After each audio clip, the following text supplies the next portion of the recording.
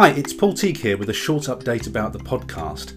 I'll be starting season 2 of the Podcast Diaries on Saturday the 1st of August 2020. Now this is going to be a 10-week series taking you through to the completion of my second Morecambe Bay trilogy of psychological fiction books, and just before we pack everything up and hopefully head for Spain.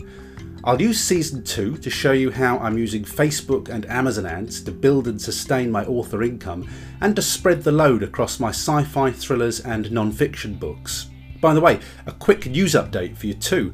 I just received my third Amazon All-Star bonus for sales that were made in May, so that's now £2,750 worth of All-Star bonuses received now using the strategies outlined in detail in my latest 5-figure fiction formula book. I'm intending to run a season 3 if we make it to Spain so that I can share the tools and techniques I'm using to take my writing business on the road. One of the new things I'd like to try in season 2 is a question and answer option. Using Anchor, if you head for paulteague.com/question, you can record any questions you have and I'll incorporate them in future shows.